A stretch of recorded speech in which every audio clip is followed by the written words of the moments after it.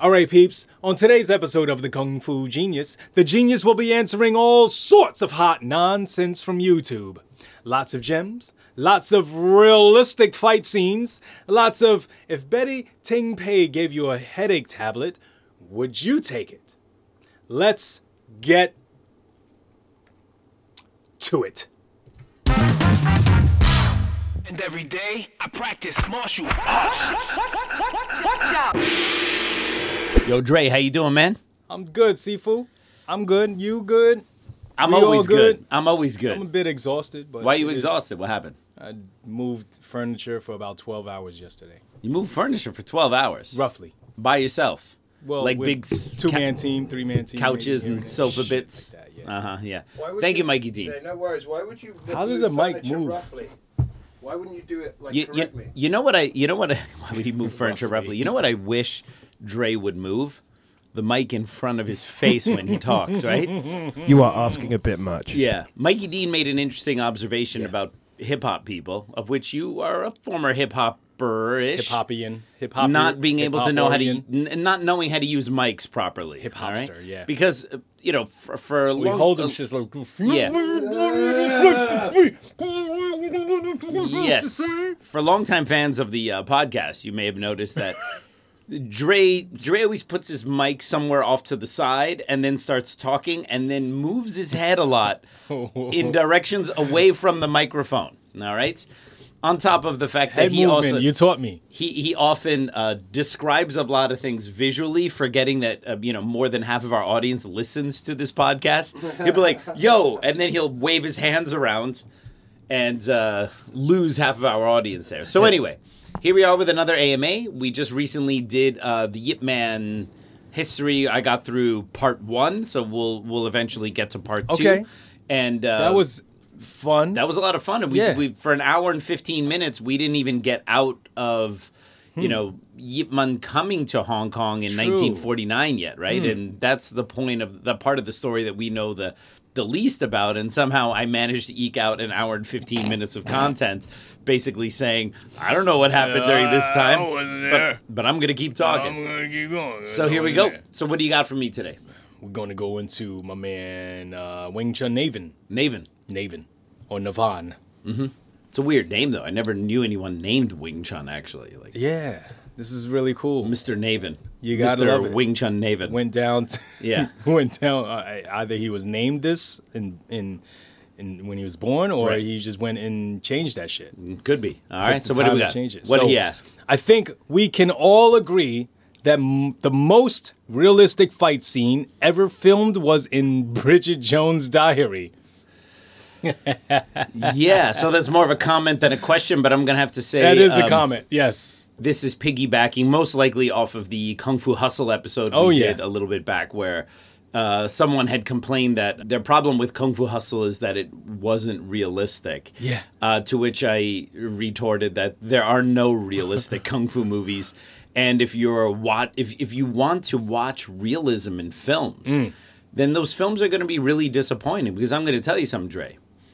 The most realistic film, or I should say the most realistic fight scene in a film, is that fight scene in Bridget Jones' Diary, okay? All right? Hugh Grant versus Colin Firth, all right? Okay. And you know what's weird? Normally, I wouldn't remember the name of those two chaps, right? Is that what you say, Mikey D? Chaps. Chaps, right? Because I haven't seen them in much lately, if not for the fact that this film was recently shown at my house again. So it was playing. Random? And I happened to watch that part. And so it's really quite a coincidence that Mr. Navin asks this question here, because it's fresh in my Or mind. made this comment. Or made this comment because I just watched this fight scene not 2-3 weeks ago, right? Carol said, wow, this is so messy when they're fighting, and I said, this is actually what a fight looks like. For people who don't know, one, you can just go on YouTube and look like Bridget Jones' Diary fight or Hugh Grant, Colin Firth fight. And there's a fight scene. Basically, they're both fighting. I don't know. It's a chick flick. I don't remember the details. They're all the Right. same. They're both fighting for, I don't know, for Renee Zellweger. All right, and they basically get into a fight out in the street. Now, neither one of them are martial artists, nor tough guys, nor athletic, right? And so what ensues is, in my opinion, a very realistic portrayal of what happens when two people actually try to beat each other up. And I'll even go so far as to say, even people with martial arts training could end up looking exactly like these two guys look in this fight scene, right? Oh, right. Because what you see is, kind of wild swings, and you see a weird escalation where someone hits the other guy wasn't expecting it, and then the other guy comes back in rage, and then they're kind of grappling and tussling, but because they are not grapplers, they hold on to each other with no aim. Mm-hmm. If a grappler gets a hold of your waist or takes your back, they're going to do something with that. They're going to drag you down to the ground. They're going to put you in a choke. They're going to use it to do a throw. But you see, when people don't have any martial arts skill, when they grapple, they're just holding on because we're primates that like to grab onto things. But because they don't have any techniques, it kind of doesn't go anywhere. Like, they're holding on, but there's no like, okay, now what are you going to do? And then they'll fall down. And then you see them throw these kind of kicks at each other, which are like kicks. way out of distance and then Awesome like very kicks. shittily executed, right?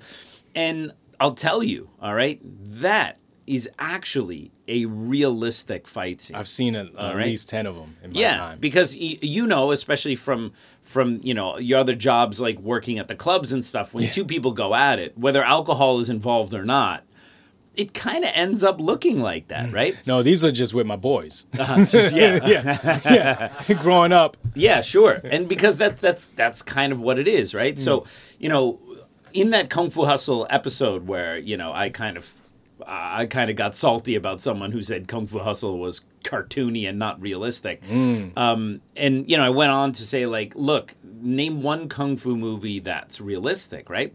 And then some of the comments talked about, movies like the Raid movies, which is Indonesian films, and Raid. Kung Fu Raid Killer. 2. But I would say those films are not realistic. They are hard hitting. All right. are. So like, for example, if you look at Yip Man 1, where he's fighting the 10 black belts. Yeah. All right. That's a really hard-hitting scene. It's violent. You see how he smashes the face of that guy at the end, and it's bloody, and he's breaking knees. And that is really, really hard-hitting. But that doesn't mean that that's realistic. You see what I mean? So, like, I think we almost need to, if we really want to go down this path of having this argument of realism in fight scenes, I think you need to categorize fight scenes in terms of like fantasy combat, all right, which I would argue is the lion's share of not just kung fu movies, but just films in general, all right? Okay. The Bourne Identity, those kind of things. You have hard hitting, which is like the choreography is really impactful. Okay. Where like when people get hit, there's like a lot of blood, and it's a little on the gory side, and those films like The Raid and there was another one like The Night Comes for Us or something like that. I forget the title. I think that's the title of it. It's like ultra violent. And also like not the last Rambo, but the previous Rambo was like, Oh yeah, is that the one where he's in Burma? yes. So I would categorize those like ultra violent films as like hard hitting, ultra violent, but that doesn't mean realistic. Okay. So because that's still, in my opinion, another notch. And then you have kind of fantasy combat, and then you have hard hitting. Now, mind you, a lot of hard hitting stuff is also fantasy combat. So there's obviously crossover between those two categories. And then the third category would be realistic, right? And I'm sorry, if that category is a very lonely category. You have Bridget Jones' Diary, and then for the longest time, there was a movie I saw back in the day. I think this movie's from the 90s. It was called Once Were Warriors. Yeah, and that's got Tamura Morrison. That's who's Boba Fett. It's a great film. And for the longest time, I remember I saw that film in Germany, and one of my seeing said, hey, like, the fight scenes in here are really realistic, all right? And to a certain degree, they are pretty realistic because they're hard-hitting. There's not a lot of flash. Okay. And they're very violent, right? But I remember when I first saw it, I was like, "Wow!" First of all, it's a really good film. All right, independent of the Fight violence, scenes, right? okay. But it's there's a lot of it's kind of a rough film. It's not fun family watching. No. There's like domestic violence and suicide and stuff like that. It's not a fun Saturday movie, all right? And the fight scenes are really hard-hitting. And I remember when I saw it, I was like, wow, it's very rare to actually see something like that because the violence is not cartoonized, it's not fantasized, it's really hard-hitting. But then I just recently rewatched it, and I go, hard-hitting but not realistic. All right, because there's like, for example, I mean, spoiler alert, it's an old-ass movie. There's a fight scene where he finds out that, like, his boy had done something inappropriate to one of his family members, and he decides to beat the living stuffing out of this guy in a bar, all right? And it's like, head smashing on the bar and, like, kicking the dude when he's down. You never see that in a real fight. No. Actually, you do see stuff like that. Yeah, like people running into stuff. Okay. Someone getting knocked trying to back get and away. hitting and getting stomped on the ground. Oh, right? stomps you see. So that stuff was really realistic. But there was a part where like there were like 5 guys trying to hold him back, and he basically just shook them off and then kept beating the guy up. And I go, That's where we got out of the realistic. That's where it all right? went left. Okay. Yeah, and I don't have a problem with that. There seems to be a contingency of fight bros or martial arts people that are like, oh, if the fight scene is not realistic, I don't want to watch it. I don't want to see CGI. And I'm not a big fan of CGI and martial arts stuff, but like they don't want to see anything that's somewhat fantasized, right? And I go, well, if you really want to see realistic combat, then go watch Bridget Jones's Diary. Go watch that one scene. Because even Once We're Warriors, as hard-hitting as it is, that's still not realistic. It portrays violence in a very gritty way. But I wouldn't say it's 100% realistic, all right? I would say it's mostly realistic. Okay, there's just a couple little bits in there, like in the bar scene, where like you're not going to shake off 5 dudes kind of holding you back, right? Other than that, I would actually say Once We're Warriors is mostly realistic. Then there's Bridget Jones's Diary, all right. Then there's the first Austin Powers. No, I'm just kidding. Yeah. And then if you really think about it, when you look at what fights actually look like, whether they're between people who know martial arts or not. I mean, talking about actual fights, not talking about martial art contests, not talking about Kimbo Slice backyard boxing. Right. Talking about just like fights, assaults, those kind of things. Drunk. Look, when I used to work at the club, I remember once I was just on my phone doing something, and then I got knocked. A fight happened right next to me. Yeah. In the DJ booth. No. I was actually just out. The upstairs was shut, so I was just on the stairs. Fight happened next to me, and like I got pulled into it, and very, very stupidly, I just turned around and cracked whoever did it to me, right? Oh, no. Not realizing that it was one of our regular customers who might be a bit well connected. He used to be an enforcer for like a organized crime. Oh, no. Now, luckily, he you didn't. Cracked an enforcer. He cracked me back, right? Okay. Now, and then I was like, okay, I'm getting out of this. I hope he didn't realize it was me because we were on really good terms. But the point is that like the thing was some guy had like come into their table and touched his girlfriend inappropriately. Okay. He was a big spender, so we... As opposed to touch his girlfriend appropriately. Right. Yeah, that's absolutely fine, right? But, like, it was a big spender, so, like, he was one of our clients who we wanted to keep on side. Like, it's one of those awful hospitality things where any other bar, you just kick him out, right? But, like, no, we got to be nice, right? And he's beating the living F out of this guy. And it ain't pretty. But this guy, he knows 3 different styles. He trains all the time. That's his job. And then in an actual fight scene, when he's just really just angry, he's just pummeling the dude. Right. But then you'd see that sort of thing on something like McDojo Life, and all of those idiots are like, well, why isn't he using any of his styles? That's not realistic. Right, because this shit is real. Yeah. You know, when I had a call over the radio. Code red, dance floor. You run to the dance floor. And this we got is a disco emergency. Yeah. Actually, there was a disco ball there, too. And these are some high ceilings, metal fans. Okay. And I swear, I saw this guy do the most genius thing anyone has ever done. he took a bottle, like maybe a Heineken bottle, threw it up in the air to the fans, smashed the bottle, and it literally all the broken glass all over everyone. Everyone was like, oh, but the brawl was happening. We couldn't do anything because we had broken glass, and he kept throwing bottles. We were like, what? We can't get over it. Yeah, it was crazy. Because we were worried about the glass. Wow, that's crazy. Yeah. Genius. That's crazy, right? Genius dude. Yeah, I mean, But I think... not realistic. Yeah, not realistic. Somehow it happened in the real world, but it wasn't realistic. Unrealistic. Right? You don't see that like, anywhere. People don't realize like just how dangerous actual fights are and how difficult they are to manage when someone is resisting you. We're not talking about, we're not having a jiu-jitsu match on a mat. We're not having a kickboxing match. We're not having a sparring match. This is like punches, kicks, people trying to grab you. You're on uneven surfaces. When you're not wearing athletic clothes. There's all sorts of things that, like, I think people don't take into consideration. Factors, right?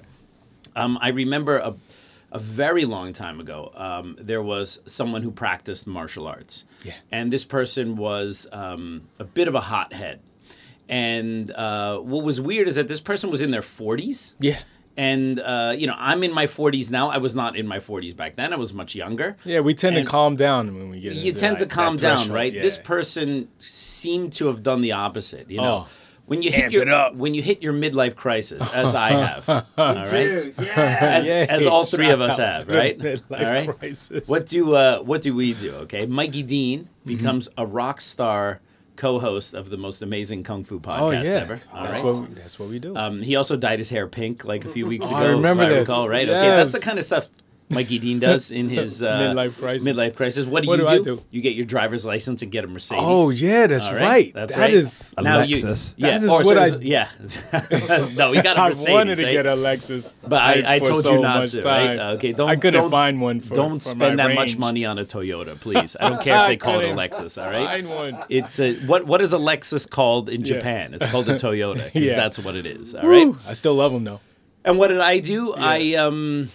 I don't know. I created my own podcast. Yeah. No, I got a pretty slick ass sports car as Oh, well, yeah. right? Okay. So yeah, look, I get it. I get midlife crisis, right? So anyway, this martial artist in his midlife crisis decided that the thing that he was going to do was get into fights because apparently he had not He didn't really get in gotten enough into fights fights. Almost like as a 20-year-old. yeah, it's almost like the plot of Fight Club kind of thing, right? Okay. And I had warned this individual not to do that, all right? Especially because this individual was married and also, had a family and stuff. It's like, maybe this isn't the wanna thing to tone it do, down a but bit, this person was very difficult to communicate with, all right? And so this person decided to get a job in security at a club.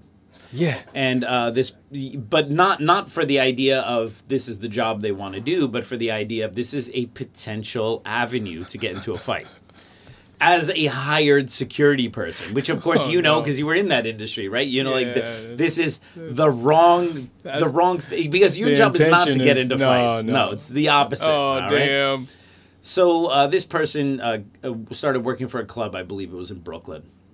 Yeah. And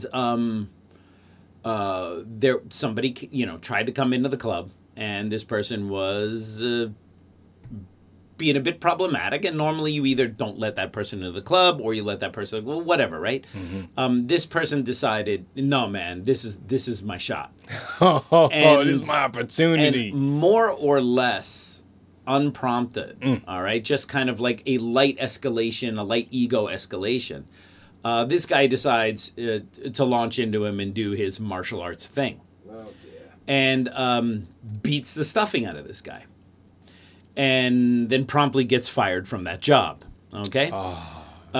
Regardless of that fact, tells me about it and tells me how, and I totally beat that dude's ass. And he probably said, hey. Yeah, and I'm like, oh, okay. you And look then nice he's like, tonight. yeah, exactly, right? And got fired from that job. And I was like, okay. He ends up getting another job somehow. Similar job. Different company, of And course. a different company, of course, yeah, right? And similar thing happens. A guy, gets in, but this guy, I think, in the second club, this guy was a much more dangerous person, all right? I have the feeling that the person that this martial artist assaulted as the security guard the first time was not like a tough guy. It was just, he just assaulted someone who said something to him because he didn't like him and he wanted to prove he could do his martial arts. The second time, similar thing happened, but the guy that he did it with was... like the Wu-Tang Clan, ain't nothing to fuck with. Okay. So some words are exchanged. I don't know. The guy wants to come in, and this martial artist that I know doesn't want to let him in. And suddenly, the guy kind of motions somewhat aggressively, and then the martial artist that I know just launches into him, knocks him back, kind of basically sucker punches him, right? Mm-hmm. And I mean, this is like his big thing. He wants to like try himself out as a martial artist and then ends up getting a job where he can kind of like sucker punch and jump people who are not expecting him to do that, right? Oh, shit. It starts this back and forth kind of slog between him and this guy here. Unbeknownst to the guy that I know, the other guy, his boys are there. His boys are there? His boys are there. Yeah. All right? That's not surprising. No, well, it's not surprising for anyone except this person, right? Okay. Because who thinks he's some kind of superhero, right? And one of the guy's boys comes behind him and hits him with something, and then grabs his head and smashes his head into like a railing or a table, breaking his nose instantly. And then suddenly there's this melee, and he ends up getting the crap kicked out of him, and he's in the hospital, and he's all busted up, broken face or whatever, right? Because he decided that in his 40s he needs to start Breaking Bad, right? And it was weird because at that time, I was younger, right? I was like in my early 30s. And it was weird for me to have to tell, because at that point in my life, I was still a shithead at 32. I was worried I was going to die like Bruce Lee, right? Oh, no. Oh, no. Yeah, that's another story. That's the year. And but even at that time, I was like, it felt strange for me to have to tell someone who was, let's say, 12 years my senior, things that I would probably have to tell someone who was 18 years old. Yeah. You know what I mean? Like the kind of things you would tell some young buck who's a little too full of testosterone. Like, hey, buddy, you might want to take it easy because this is not the path to go. Getting security gigs at clubs in Brooklyn just so you have the and you know how wild Brooklyn can get, just so that you have the chance to like use your skills might not really be the path you want to go, right? And he ended up, I think he was emboldened by that first experience, even though he got fired, because for him, I don't think it was actually about the job or the money. Felt like an Iron Man or something. Yeah, he beat up he assaulted the first guy, let's be honest. Damn. All right? And then the second guy he goes to assault, it ends up totally, flipping and burning up in his face, right? Jeez. And it was weird for me to have to, like, what do you tell a grown-ass man who doesn't understand that? Because that I feel would be a lesson I would have to impart on someone who is 16, 17, 18 years old, maybe. And then once they're in their 20s, they might still do it, but they know better. But by the time they're in their 30s, they wouldn't do it. And by the time they're in their 40s, they would be horrified at the thought. That behavior tapers off, yeah. Absolutely, right? It should. Yeah. Especially as your balls produce less tea, you start to go, nah, maybe not. Right? Did you visit him in a hospital and tell him this information? I saw him after, right? And I just remember looking at his face and just thinking, like, I have to console him because he's someone that I know, but just going like, what a fucking idiot. Yeah. I mean, like, come on. That shit's real, though. You know what I mean? It's like kind of like he might have been hot-headed, but I understand what it's like not to get into a fight and then be like, It was actually taking up Wing Chun that helped me deal with that. Right. You know what I mean? Because younger, I was a much more timid guy and like stronger than most people around me, but like I got my ass beat tons of times because I was always like, oh, I should never hit back and all this kind of bullshit, which I later found out was just not actually a real thing. Right. You know what I mean? But like, that's the problem. People get a taste of something in their order and they feel like they missed out. Sure. You know what I mean? It's like, yeah, I've known, absolutely. I've known people who didn't do drugs when they were younger and then in their 30s got super fucked up. Excuse my language. Because, sure. Because they're like, oh my God, I missed this for 20 years. Yes. And then they just go like in. making up for lost time. Yeah, absolutely. Right. So, of course, let's go to a bar. There's nothing like fights. There's nothing like early ass kickings in your life to let you know. That's why I think learning martial arts at a young age is so important, because it's really good for understanding and dealing with your ego. if you're successful, maybe, in sparring, or you do competitions as a kid or something like that, okay, maybe literally learn. You win some, you lose some. Sometimes you do fine, sometimes you get your ass kicked. And I think that that's a very important lesson to learn very early on, because it allows you to make much better assessments as you get older. Because on a good day, when everything is lined up for me, I could maybe beat this dude up. If I slip on a banana peel, I won't, all right? And I think that getting your ass kicked at some point in your life, even if it's just, it doesn't mean like you get beat up and bloody. They're just saying like someone kind of shows you like... Reality check? Yeah, like if you're like a teenager and then you tussle with an adult and you feel man strength. And then it's like, oh, okay. I think that that's important, right? And I think if that doesn't happen until much later... I think then there's an incongruence between what you think you can do and what you actually should do, right? Hey, Kung Fu Genius listeners, are you a fan of Wing Chun Kung Fu? Well, if you listen to me, I assume you are. I got great news for KFG fans. Right now, you can get an all-access 1-month free trial subscription to Wing Chun Illustrated magazine. Yes, I said free. Go to WCINewsstand.com and register in the upper right-hand corner. Fill out your email and password and use the code KFG Trial to get your free trial to all the issues from 2011 to the current issue. That's right, all the issues, even the one with this cool guy on the cover. That's me for those of you listening to us on audio. My Kung Fu Genius column is also in all the new issues, as if you needed another reason to get this awesome magazine. Go get your free trial subscription today. For all that information, check out the description below. And now back to me. By the way, that whole thing when I turned 32, you know that I'm not a superstitious person, right? You know that, right? Somewhat, yeah. All right? I don't believe in any, like, weird deities, although I believe in the magical healing powers of the hawk. Okay. Okay. But besides that... That was my hawk impersonation. It was good. Hawk. Yeah. But besides believing in the magical healing powers of the hawk, I don't believe in any overseeing deities that give a shit about what we're doing. Does this hawk have a first name? Mike. All right. Cool. And I also don't believe in, and I don't believe in superstitions. I like breaking glass or going under ladders or stuff like that. Like, you guys are such children. That's such a child's joke. All right. That's such a child's joke. I can't take it. All right. I can't take it. Yes. All right.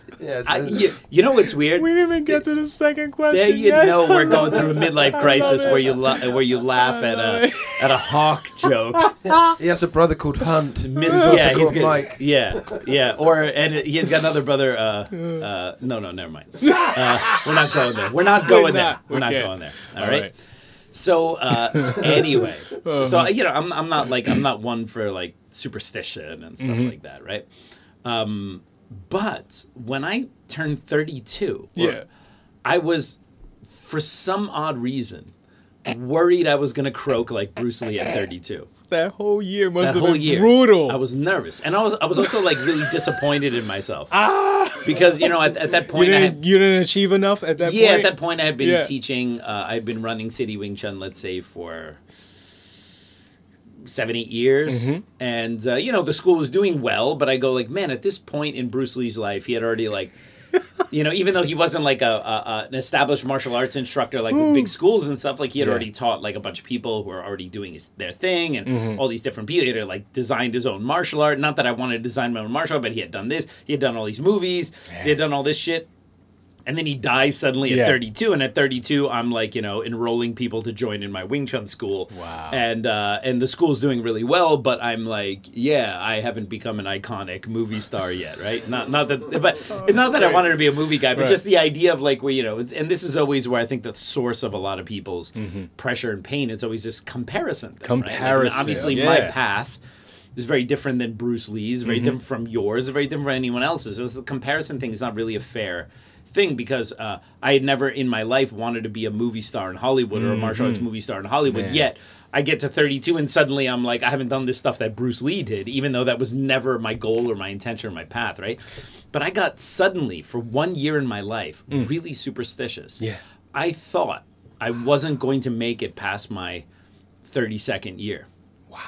And part of it, I don't know, could be my first wife was Taiwanese, and Bruce Lee died in the apartment of a Taiwanese woman, and I'm thinking like, oh my god, I do Wing Chun. Bruce Lee did Wing Chun. All these dots. All right, I'm 32. Bruce Lee was 32. Taiwan, forget it. I'm like, it's over. It's over. The dots are connecting all over the I'm place. going to drop dead. All right.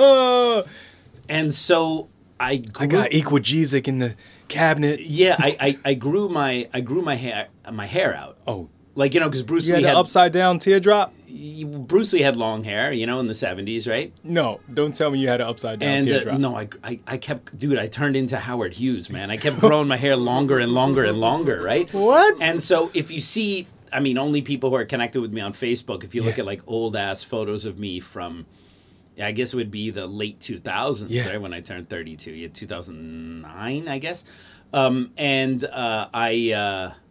I grew my hair long. Right. Damn. Like I grew my hair like down to here. Yeah. All right. Yeah. And for some weird reason, even though Bruce never had hair quite that long, it was like this weird. I felt that Bruce had long hair. He did Wing Chun. He died at 32. If I have long hair, I do Wing Chun, and I survive 32. I've overcome it. I've overcome the curse. All right. This is really like. This is great. I am the least superstitious This is person great. you know. This is so And also, great. just to show you what a shithead I was at 32, what does Bruce Lee dying at 32 have anything to do with me, right? It's like, enough about me. What do you think about me? This is like where my head was at that time. Like, no, it's all about me right now, right? And so, I grew my hair long, and then I survived my 32nd year. Oh, man.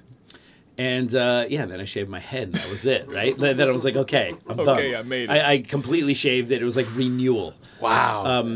Yeah, but it was like a strange thing. I'll tell you another funny story. All right, I might have mentioned this on the KFG podcast before. Might have mentioned it on Dudes of Kung Fu before. Might have. All right. Let's But I see. think, but speaking of weird superstitions regarding Bruce Lee's death and weird stuff, all right? So I have a friend, and you know who this is. Do not say their name. yes. Okay, do not say their name, all right? Let's say I have a friend who bears a striking resemblance to Bruce Lee, all right? As a matter of fact, the first time I met this guy, I almost fainted. I'm going to be very honest with you. I almost fainted. It's David Henry Hwang, isn't it? It's David Henry Hwang. Yeah, I was like, oh my God, this is Bruce Lee. Just look at his tooth, right? Yeah. And no, all right. And for those of you who don't know tooth. that reference, you can go back to season 1. Yeah. So anyway, I was here at City Wing Chun, long time ago. This is late 2000s, and I was there at the front desk, and this guy walks in, and he with the glasses like Bruce Lee and everything. He looked so much like Bruce Lee. When you watch a movie and something miraculous happens, like someone comes back from the dead, or you see someone that shouldn't be there, or whatever. Like you watch a movie and you're like, oh man, that's crazy. When something like that happens in real life, where you swear you're looking at someone who should not even be of this earth. Okay. Literally, I got dizzy and I actually took a step back. I was like, what the hell is going on? Yeah. Because the moment this guy walked in, the hair, the glasses, the gait, how he walked, the way he was dressed, I literally thought Bruce Lee from 1972 just walked into my school. Walked in. And like you didn't think it was a prank? No, the entire room spun for a moment, and I kind of stumbled back a little bit, and then I looked again. I realized, no, this isn't him. Yeah. This is someone who looks like him. Okay. All right. Like Anyway. Bruce Lee. Yes. Bruce Lee. No, more Bruce like Lee. no. He looks more like Bruce Lee than a lot Than of those a lot of those Lai dudes? guys, right? Okay. Those Lee clones, Wow. right? Wow. And This was when this is a exactly? late Time 2000s, frame? late 2000s. I think. Around the Yeah. 32, 33 thing going on? Yeah, somewhere Okay. around there. So Probably I might have same had year. the long hair then. I don't know. I can't wow, say. this I is can't say for great. sure. So anyway, I started talking to him. Interesting cat. Don't say his name. All right. Don't I say his name. can't say all his right? Stop. name. Don't say his name. All right. All right, I won't. Surprise, surprise. He's an actor. All right. New okay. York. Anybody ends up actually becoming a friend of mine. Right. All good. And Never mind that. yeah. So he. So this guy's really interesting. All right. He was an actor. He danced for Madonna in one of her tours. He's in one of Madonna's music videos. Did stuff on HBO, right? I mean, like he's done a bunch of stuff, right? And we later became friends and hung out and all that kind of stuff, right? And he knows Betty Ting Pei. Okay, all right, and which is an interesting. Wait, they how know each how other. well do they know each I other? don't know. I don't know. But they know each other. He's met her in Hong Kong. He's got He's photos hung out with her. He's Yeah. slept over her. Yes, I don't know about that. crib. No, I Okay. don't think so. I don't think so. But from what I understood, she believed that this friend of mine is the reincarnation. reincarnation of Bruce Lee. All right. You don't And- believe in reincarnation, do you? No, I don't believe in reincarnation. If I believed in reincarnation, what the hell would that say about who the hell you were in your previous life? Oh man! All right, to have to be Bunch of subjected to jackals. this torture sitting across Bunch from me of- while I spew a bunch of bunch nonsense. of jackals. I was. Yeah. So she believed that he was the reincarnation of Bruce Lee. Okay. And Betty is supposedly, since the death of Bruce Lee, she became a devout Buddhist. Although I think she actually became a Buddhist a bit later. Mm-hmm. And so she brought this friend of mine to the Buddhist temple near Lantau Island. You know the big Buddha, which is a big tourist trap. Yeah. It's like the huge Buddha, right? There's an actual Buddhist monastery. I think called Paulin, which is connected to that big Buddha over there. Yeah. She brought him to, first I think to the Peninsula Hotel, which was a hotel that Bruce Lee loved to frequent. He goes there to meet her, and he's greeted by like a bunch of Buddhist monks and an abbot from that temple. And he's kind of like taken aback, and she basically wants him to be tested by these Buddhist monks to see if he is in fact Evaluated. if the reincarnation of Bruce Lee. Now, how Buddhist monks are able to evaluate this, all right, is kind of beyond me, right? Okay. But They apparently, hit your kneecap with a little hammer. yeah, or and then they something. go, aha, he's got the reflexes of a kung fu genius. He must be Bruce Must Lee, be right? Bruce. So anyway, my friend, this actor, goes to the Buddhist temple. He's got to spend 3 days there. Okay. And while these monks evaluate him. insane. This is totally insane, right? Wow. And he has to eat vegetarian food because obviously they're Buddhist monks, and he's not a vegetarian, so he feels kind of weak. He's kind of lightheaded. He's got to get up every morning and meditate with them. So this is not just like a bunch of monks looking at him and like telling him to open his mouth and say, ah. They're like, he's got to get up, he's got to meditate with them, he's got to like eat with them, all this kind of stuff. It's totally crazy, right? Yeah. And I guess on the third day, the final day, my friend starts getting a headache. All right, because he's getting up every morning, his routine is off, he's eating this food and stuff like that, and he asks Betty, "Okay, I shit thee not, Dude. I shit thee not." All right, Stop. Don't he asks say Betty it. for Don't a say headache, it. or Don't say Betty it. offers him She offered it. a pill Don't for his say headache, it. right? I'm Now done. look, I'm done. Now look, I'm leaving. okay, no, can't. let's just assess the situation. Okay? All right. Imagine Dre. Okay, you are like, let's just say, I mean, it's being a bit generous because Yeah. my friend looks like Bruce Lee only when he dolls himself up. So in order for him to look like Bruce Lee, he's got to have the glasses on. He's got to do his hair like hair, Bruce. He's got to right. wear. If he takes his glasses off and doesn't do his hair and dresses like a normal dude, you wouldn't say, "Oh, this guy dresses like, this guy looks like Bruce Lee." Okay. He has to have all the accoutrements to look like Bruce Lee. Although one time I went down to Chinatown with him, and he did have like his Bruce Lee hairstyle and his glasses or whatever. And two NYPD police officers came up and they're like, "Sir, do you know you look like Bruce Lee? Can we take a photo with you?" Right? Oh, okay. So it's not must just get like that he by although all the he cops. doesn't always dress like Bruce Lee, but he does right. sometimes, right? I think it was definitely his shtick for a while. Yeah. So, all right, Dre, now imagine you are more or less the spitting image of Bruce Lee. Okay. All right, at least when you're dolled up with hair and makeup and everything, right? And you are hanging out with Betty Ting Pei. And you get a headache, like Bruce Lee did on that July day in 1973. Wow. And Betty Ting Pei offers you some kind of headache pill, all right? Just like she did to Bruce Lee, supposedly. All right? Whether that happened or not or whatever, okay? Wow. So, what is it in the movie Point Break? What do you do? What do you do? Or was that Speed? I don't know. It was a Keanu Reeves film for sure. Well, you sounded like Bill Shatner when you said that. Thank you. So, would you take the pill? Knowing the history of Betty Ting Pei giving the pill to people who look like Bruce Lee. That is a. Would you take that pill? That is probably the fastest no I would ever say. that would come out so fast, like It would come out before like she even projectile. finishes the offer. You'd be like, no. yeah, no, like fuck no. It'd be crazy fast. Yeah. I'm not taking. I'm not going to take a Since she's pill going for- into the purse, I'm You'd be like, like, wait, hey, Put that- hey, take Take it it easy. Put that away. I ain't taking that. I know your history with Bruce Lee lookalikes and pills and headaches. This is not happening. Right? What? Yeah. What? This was the happened to situation him. he found himself in. All right? And he told me this. And I remember, like, when he told me this setup. Yeah. And he's explaining it to me. I could look at. He was still like I could still was see. traumatized I could still by see the trauma of him essentially reliving this. Yeah, what I need should him be to a really tell difficult the situation, right? story live. I need You know, the I'm story. curious. Can you get him on the show? I don't know, man. That would be great. He's an actor. He's a character. He's very. You've met him before. He's a He's very kind of Hollywood. awesome guy. Awesome. and character. those and I love them to death, but they tend to be a little head in the clouds. Yeah. So I don't know. Like if I got him on the podcast, it would be unlike the normal tight sets. What we're talking about this now. The question was about realistic fight scenes, and now I'm talking about Bruce Lee death super. We're still on the first one, right? This has nothing to do with the first question, right?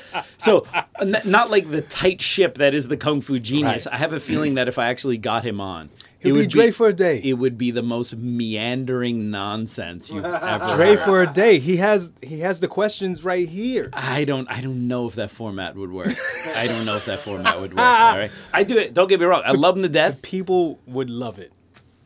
The people I don't would know, love man. it. I don't know. Okay, People. well, all right, guys, Okay, Chime in. Here's the Chime thing. in. Should I do an episode of the Kung Fu Genius with someone? Now, mind you, he doesn't really look like. So to be fair, because I don't want anyone to be disappointed. Yeah. He, look, he's look more since- like this. First of all, that was we're talking about 12 years ago Okay. when he He definitely was- went through a Bruce Lee phase. He's not in that phase anymore. He Okay. doesn't actually look like Bruce Lee. All right, anymore. He used to. All right. If he wears sunglasses, he might give a little bit of a vibe, but I'm just going to tell you right now, he doesn't look exactly like Bruce Lee. He So I had don't the want Bruce to Lee go like, vibe. dude doesn't look like Bruce Lee he or had whatever, the right? vibe though. Okay. But he's a bit of he's an actor. Yeah. And actors tend, the weird thing about him is that he'll sometimes tell me the wildest stories, and I'll be like, no way is this story true. All right? And then something will come up, and it would confirm it. and it'll confirm it, and I'll be, oh my God, Jesus Christ, somebody's got to write this guy's life story, right?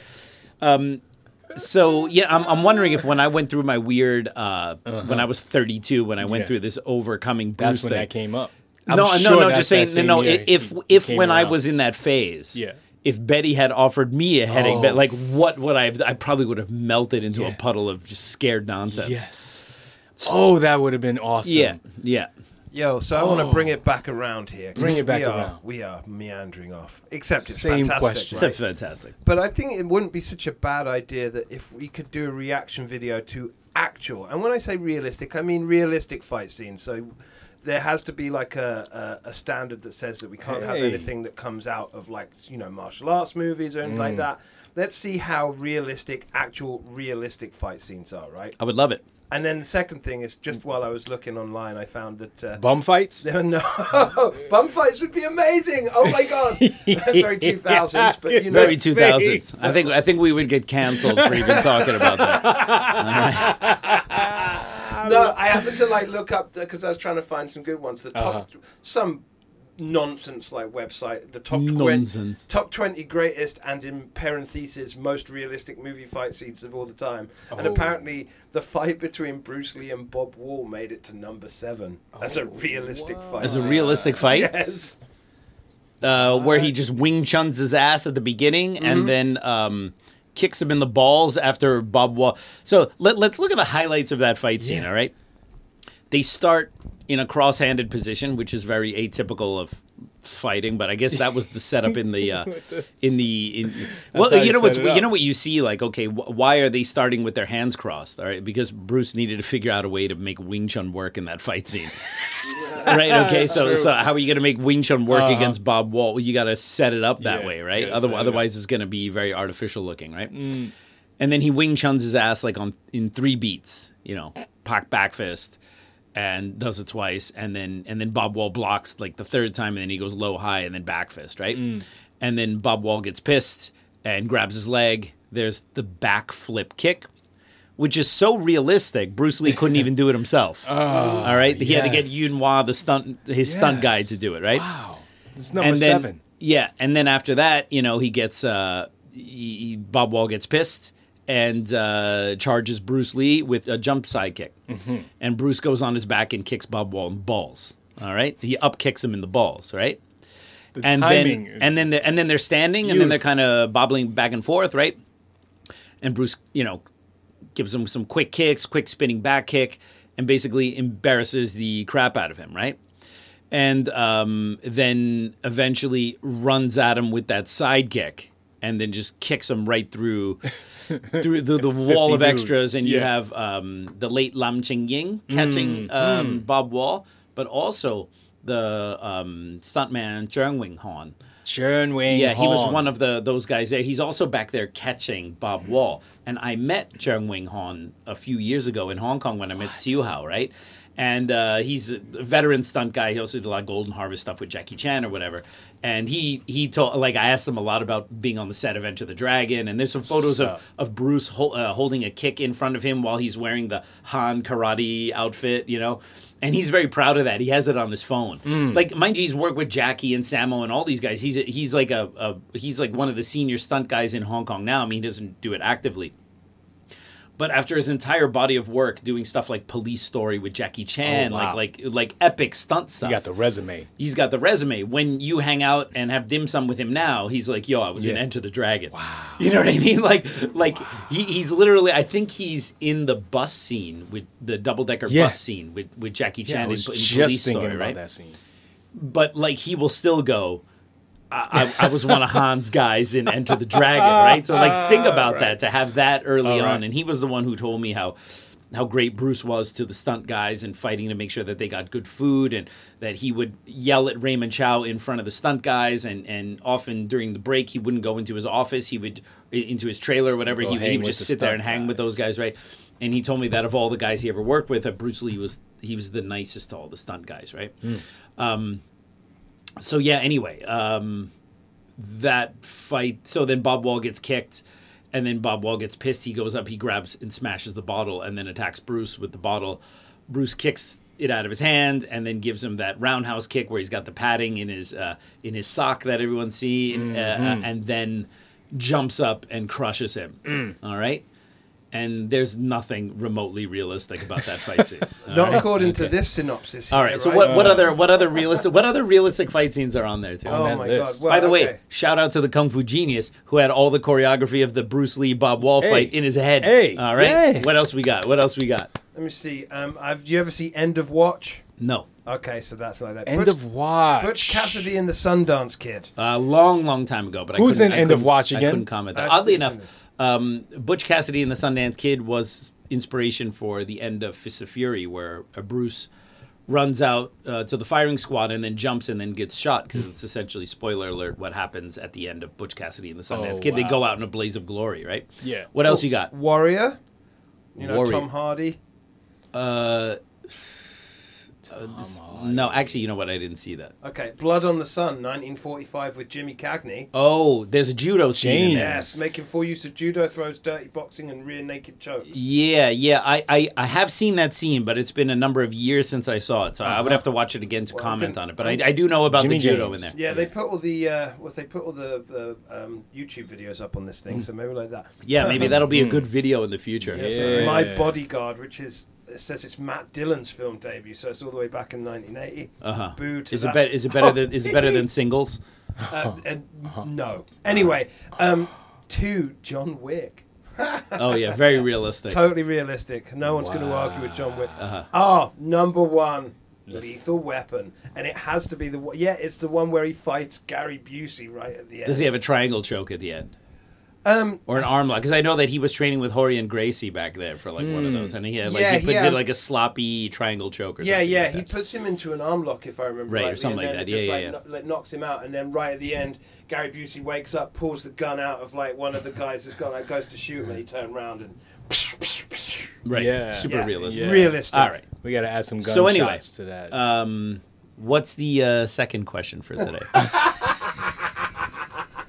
What we're talking about, it's not a sad trombone. That was a great first question. Yes. Oh, that question will reign supreme for some time. And you know it was great. It wasn't even a question. It wasn't even a question. That's the best part about it. All right. So if you guys really want, if you guys comment below and you want me to really talk about whatever you want me to talk about, don't write it in the form of a question. Just write a statement. The secret. Yeah. And then I can spend 50 minutes talking about it, right? That is the All secret. right. What else we got? Oh, whew. Hey, Kung Fu Genius listeners, if you're a Wing Chun practitioner, especially from the WT or Learn Ting line, and want to get really personalized immersion training with me, you can now apply to do an immersion course with me here in NYC, or if you like the sun, in my Florida home near Orlando. These courses are for instructors or anyone who's serious about learning the art in detail and working hard. I teach in program blocks like Siunam Tao, Chum Kyu, Buji, Wooden Dummy, and those include the Chi Sao theory, fighting applications, and training methods as well. If you're really serious about learning Wing Chun, check out the link in the description below to find out about applying for a spot. For those of you who are not quite ready to do full private immersion training, you can also apply for a spot at either our winter or summer intensive training camps. We have a few spots available for non-city Wing Chun students, so apply today. A link for those options are in the description below. And now back to me. All right. Next up, Andrew Lin. Andrew Lin, I've heard of this guy. Yeah, he's a frequenter. Okay, so do you know if Bruce Lee closely monitored his diet calorie intake to complement his strength training routine? Whoa, that's interesting. So I don't really know that. That's a better question for John Little, because John Little has more access to that kind of stuff. What I do know is Bruce definitely was big on protein intake, all right? Especially if you're lifting more weights, you want to make sure that you're getting enough protein for, muscle development. If you don't have enough protein, you may not be able to build muscle. So I do know that Bruce was like that, his protein intake, because he was taking protein shakes, and then he did experiment with blending like a hamburger or blending some beef or something like that, right? Those stories, which later became the rumor that he drank cow's blood or something like that, right? And so I do know that he was he took a lot of supplements, and he was definitely worried about protein intake. But I don't know if his overall caloric intake was something that he paid a lot of attention to. Obviously, he wasn't like a big junk food eater. And you could look at his body, especially in during the time in Hong Kong. He was extremely lean. We have a couple theories for why he might be so lean. Well, one to be fair, his it's not just the cocaine stuff. It's not to clown him or whatever, right? Certainly, with the revelations of the cocaine use, his stripping away of water weight and that kind of look that he had can be better explained through just regular use of cocaine in those last 2 years. Rockstar diet. Yep. But also, let's not forget that he had a breakneck work schedule and work ethic during that time, where he's still training, he's still lifting weights, he's still hitting the bag, he's still working, improving his martial prowess, and he's shooting films and writing and doing press stuff or whatever. So, like, from morning to night, you can imagine he had a very packed schedule. So he's extremely active. Plus, John Little is also of the opinion that the extreme heat in Hong Kong is one of the reasons why, he's sweating a lot. He's losing a lot of interstitial water weight. So he's relatively striated because he's constantly like somewhat dehydrated or whatever. Although Tom Bleeker's idea is that because he's taking all these diuretics and cortisone and stuff like that, although that doesn't really seem to line up. It was a nice theory at the time, but it's got chewed away by the cold light of the internet. Yeah. So there's a number of reasons why he stayed really lean. I don't know if that was pure caloric intake, like if he was super worried about how many calories he was consuming, right? Also, don't forget that if you are more active, you need to consume more calories, all right? Especially if you want to keep on muscle mass, right? So you can't just eat protein. You need to make sure that you're consuming enough calories for your energy expenditure, especially if he's hitting the bag and doing stuff like that. And you need that for muscle development. If you're not eating enough, you're not going to grow muscle and you're not going to have any energy to do stuff. So, but I don't know how calculating he was on like calories and stuff. Remember also at that time, it's not like now you have you have the calories of everything written everywhere. You go to a coffee shop nowadays. Yeah, it wasn't even a thing that many years ago, right? You go to a coffee shop and like it'll tell you on the menu how many calories that coffee has, right? That wasn't the case, so I don't know how accurate people could have been anyway trying to count that stuff back in those days, right? You would have to be a real circus freak with like a book of like a calorie counter book like to figure that out, right? I've seen the receipts of some of Bruce Lee's meals that he had during his time in Hong Kong, namely I think at the Peninsula Hotel and also elsewhere. And it's difficult to say because like the receipt is quite long, so obviously he's probably eating with other people. But I'm just going to say and of course this doesn't prove anything because if I saw two receipts, well, I'm looking at two meals he had in a 2.5 year period in Hong Kong or 1.5 year period in Hong Kong. That doesn't mean that, you always have to be careful when people are like, oh, well, I saw a receipt and it had this. And then somehow people take that to mean that was always the case, right? But from the receipts that I did see, and also the photos that I've seen of him at restaurants, it didn't seem like he really paid that much attention to it. Like he seemed to just eat whatever the hell he felt like. Yeah. And eat, he ate a lot of Chinese food. He liked beef with oyster sauce was one of his favorite dishes. Mm-hmm. And what they call Chinese food in Hong Kong, right? Food.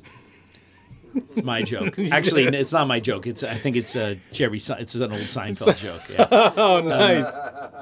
Or no, it might even be from Family Guy. Okay. Or both. Or both.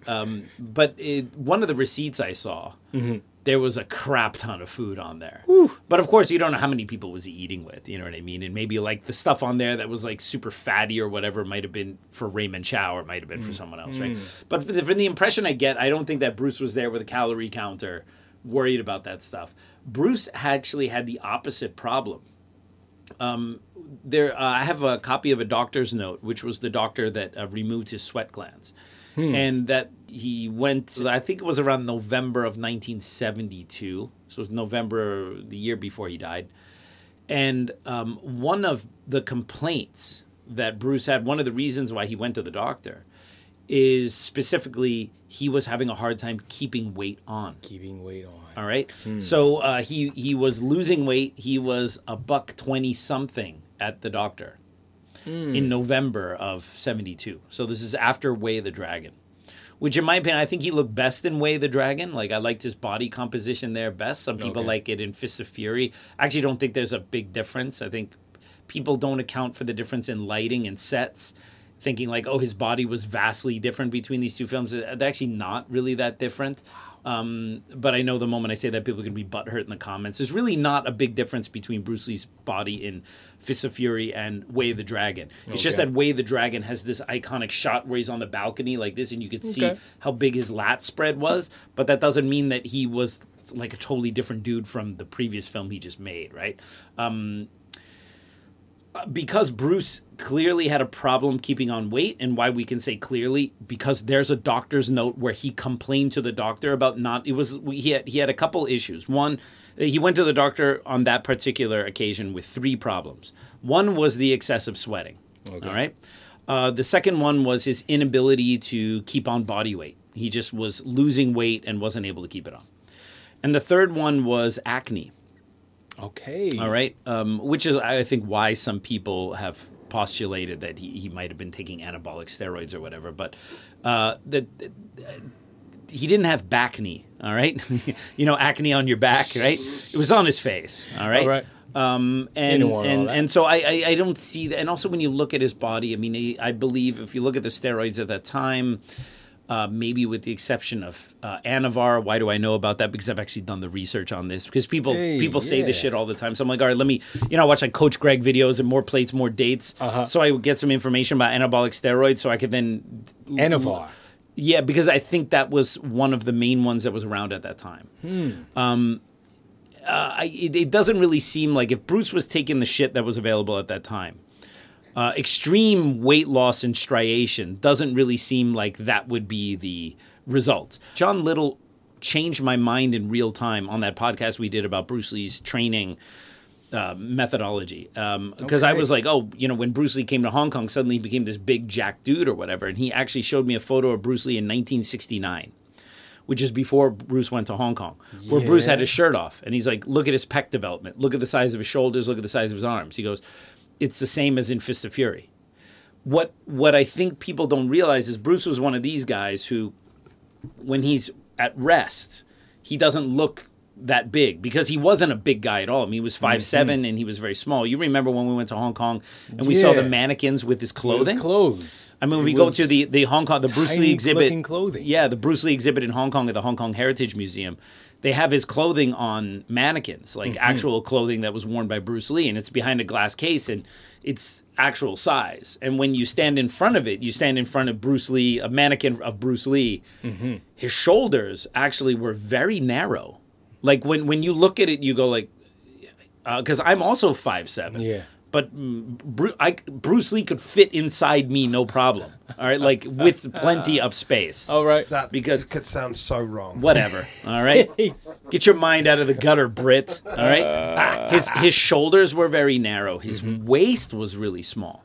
So I think when Bruce was relaxed, he didn't look like big or puffed up or anything like that. But when he did his lat spread and then tenses the head of his shoulders, it changes his shape dramatically, right? And so when I saw this photo of Bruce Lee in 1969 with his shirt off, and John Little was like, look at his actual size, like his chest, his shoulders. He goes, that's the same size he always was. The difference is that when he was in Hong Kong, he got a lot more striated, meaning that there was less fat and less water, so you could see the muscles more. Wow. All right, but there's no actual size difference. Bruce's clothing size did not change from his time in L.A. to his time in Hong Kong. He wore the same size clothing. As a matter of fact, he sometimes even wore Linda's stuff. Okay. You can actually find photos of Bruce Lee wearing like this pullover. And in another photo, you see Linda's wearing it because he could actually fit in her stuff. Because he was not a big dude at all. So this idea that he was like suddenly taking all these steroids when he was in Hong Kong and getting huge and jacked, look, with lighting and with flex, you can look like a totally different person. You even know, like, when we go upstairs and we work out, right? If you're like this and then you look normal, you take a photo, you don't look like anything, right? You get that overlighting, you flex out like this, you turn and you twist your body, suddenly you look like a totally different person, right? Muscles popping all over the place. Yeah, and Muscles I've never so seen myself this idea with. that Bruce suddenly became super, super jacked, I was wrong about it because I was one of the people who believed that, like that there was this huge change in his body composition, when in reality he was just more emaciated later on and just better at posing, in front of the camera, right? So, being that Bruce went to the doctor with this problem of keeping body weight on, I think if anything, Bruce would probably try to eat more. So, like that receipt that I saw, which just looked like he was gorging himself on food. If that was just him eating all that food, I wouldn't be surprised because he was probably trying to gain weight because he could not gain weight. He went to the doctor because he couldn't gain weight. So I would be under the impression that he was probably trying to eat more for the sake of gaining weight, all right? Because he's trying to add weight. So, yeah. But I don't know. That's a question that better for John Little. All right. All right, what else we got? One more? We got time? Yeah, we got Maybe time. two more. Maybe two. Okay. It depends. All right. I mean, Depends how long I answer. Yeah. There's not another statement on there, right? Otherwise, we're here for another We've got hour. time for half a question more. Dario Torres. All right.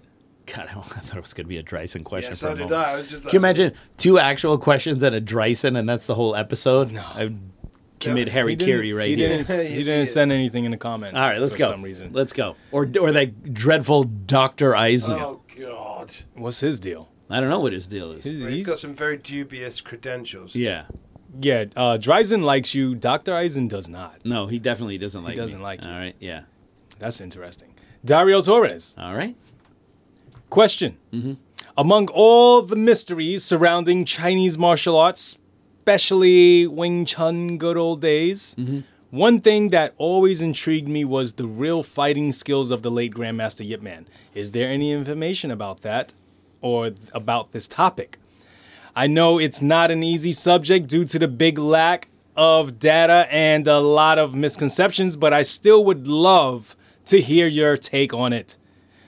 Thank you, Sifu, and shout out to everybody on the team. Awesome. Yeah. That's a great question. I mean, we just recently did part 1 Did it air yet? Well, by the time this one comes out, it should have. That's how orders work, Dre. That's how it works. All right. Oh, you're Yo, right, Mikey, you're right. can you explain normal shit to him after this podcast? Normal- All right. Yes, normal we shit. recorded that episode before this one we're recording now. So the assumption is that one will come out before this one. I would hope All right? so. Okay. Unless we decide to shelve it or bench it for a later date or something, right? Which Right. gets happened. These Yes. cows are small. Those ones are far away. Good stuff. Okay. That's a good one. So we did part 1 of the history of Yip Man, all right? And then who knows how many other parts we're going to do. 2, 3, whatever. Basically, long-ass episodes saying, I don't really know, but this is what I heard. I don't really know, but this is what I heard, all right? So we will get to the fighting exploits of Yip Man in those upcoming episodes, because the first episode, which we already recorded, basically I talked about Yip Man's history before coming to Hong Kong permanently in 1949. So we talked about when he was learning from his first Sifu, Chan Ma Shun, and then his seeing Chung So, and then supposedly this meeting with Leung Bick, which was supposedly came to be because of a fight Yip Man had with a Pakistani cop. There was a Pakistani cop beating up a Chinese woman, and then the young, fiery Yip Man came and bloodied that guy's face, and then word of this exploit got to Leung Bick, and then Leung Bick taught him or something like that. But again, who the hell knows if any of this stuff is true, right? I don't know. Well, here's the thing, Dre. If that story happened 3 weeks ago and someone was telling it now, there would already be some bullshit in that story. Okay.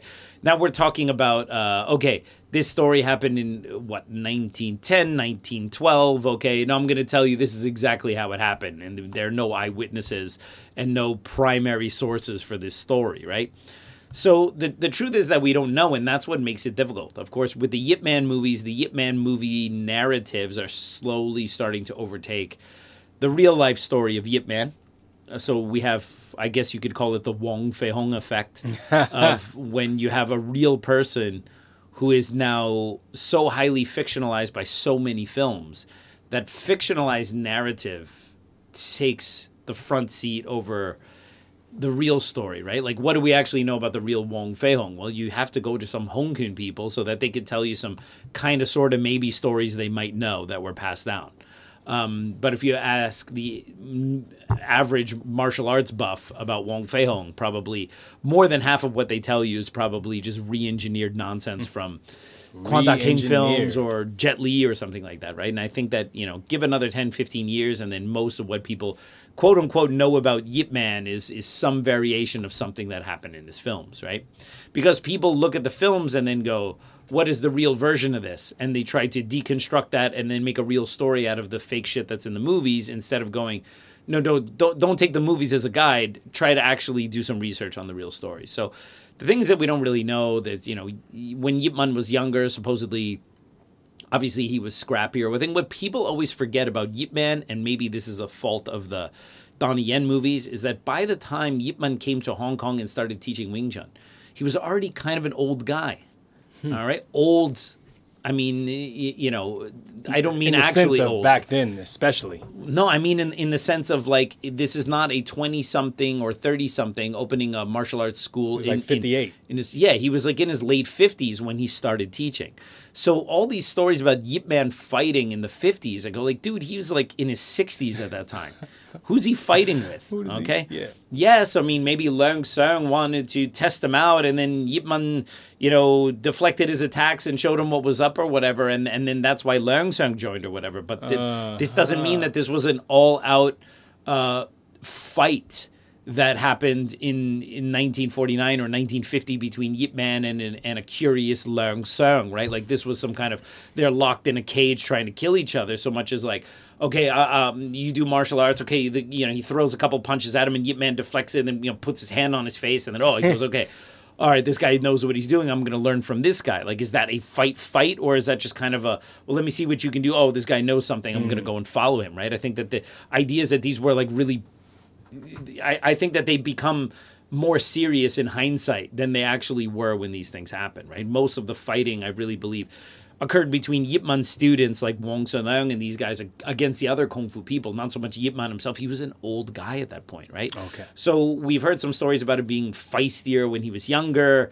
and then there's the story that, someone pulled a gun on him, and then he held the chamber with his fingers, keeping the gun from rolling, which they actually used that in the first Yip Man movie, which was kind of based on a real story-ish, right? And then there's some supposedly in Fatsan, there was like somebody who came from some northern style, and then Yip Man beat him. So some things that were then loosely interpreted into the Yip Man films, but how do we know any of that stuff is true, right? These are just stories that are told and told again and told again, right? So, the truth is we don't really know. That's the truth. Yeah. What I do find kind of interesting is that, you have to kind of look at someone's character over, you have to, when you don't really know about someone and you want to get a picture of them, especially someone like Yip Man, of which we have very little video footage. There's no audio interviews with him. There's only a couple magazine interviews. You have to kind of piece that together and kind of look at it collectively to get a vibe of what he was like. But then again, you don't know how much of that, of what was written about him, or even in those interviews he did, was also re-engineered by the editor. You don't know, all right? Okay. But I get the impression from what Yip Man wrote that he doesn't give the impression of someone who was prone to exaggeration.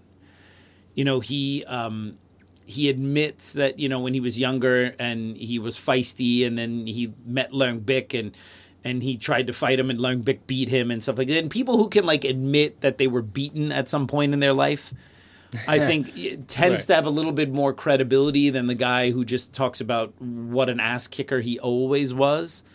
And then Yip Man, in his first interview, he talks a lot about fighting someone who's very powerful, how you have to be flexible in footwork, and so you have to move and all those kind of things, and those are words from someone who most likely had some experience, right? Okay. Because it's only the fantasists that believe that someone is going to come and try to murder your face with their fists, and you're going to stand there and root your power into the ground and take all that force and put it into the floor. It's like, no. If I put boxing gloves on someone of decent athleticism in front of most of these kung fu guys, and the guy with the boxing gloves starts swinging, you're going to see that kung fu guy move. He's not going to stand there and try to hold onto the person's arms and push him back or something like that. Get out of here, all right? Yip Man was someone who talked about how your footwork needs to be mobile and flexible, and you have to avoid the power of the opponent and stuff like this, and basically get your body offline to whatever's coming at you. And these are things that are these are things that anybody with experience is going to say. These are not the nonsense dribblings of a fantasist like a Frank Dukes or something like that, right? So I think when you look at that stuff collectively, I think you get the impression that Yip Man was not someone who was really prone to bullshit and overplaying things or whatever. Now, some of his students certainly were, but I don't think Yip Man himself was that way. So, yeah, that's my observation. Let's see.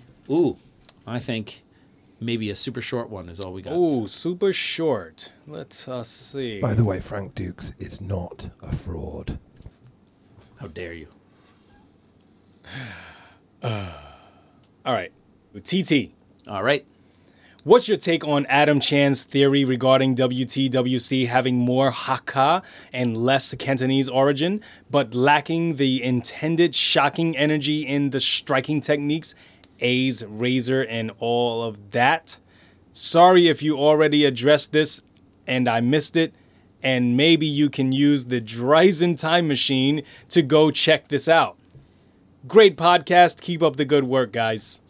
That's a great question. I have it's not. I have a little bit of experience with Hakka martial arts. Okay. But we have 5 minutes left in this podcast. Oh, no. And this is we're like, hey, let's wrap it up with a quick one, and then throw that one. Let's hold that one for a future date, because that's all I gotta say about that. All right, everyone. Well, I hope you enjoyed that episode of the Kung Fu Genius. As always, don't forget to like this video, subscribe to the Kung Fu Genius, write in the comments below any questions you want me to answer on a future episode. And as always, I'll see you guys next time.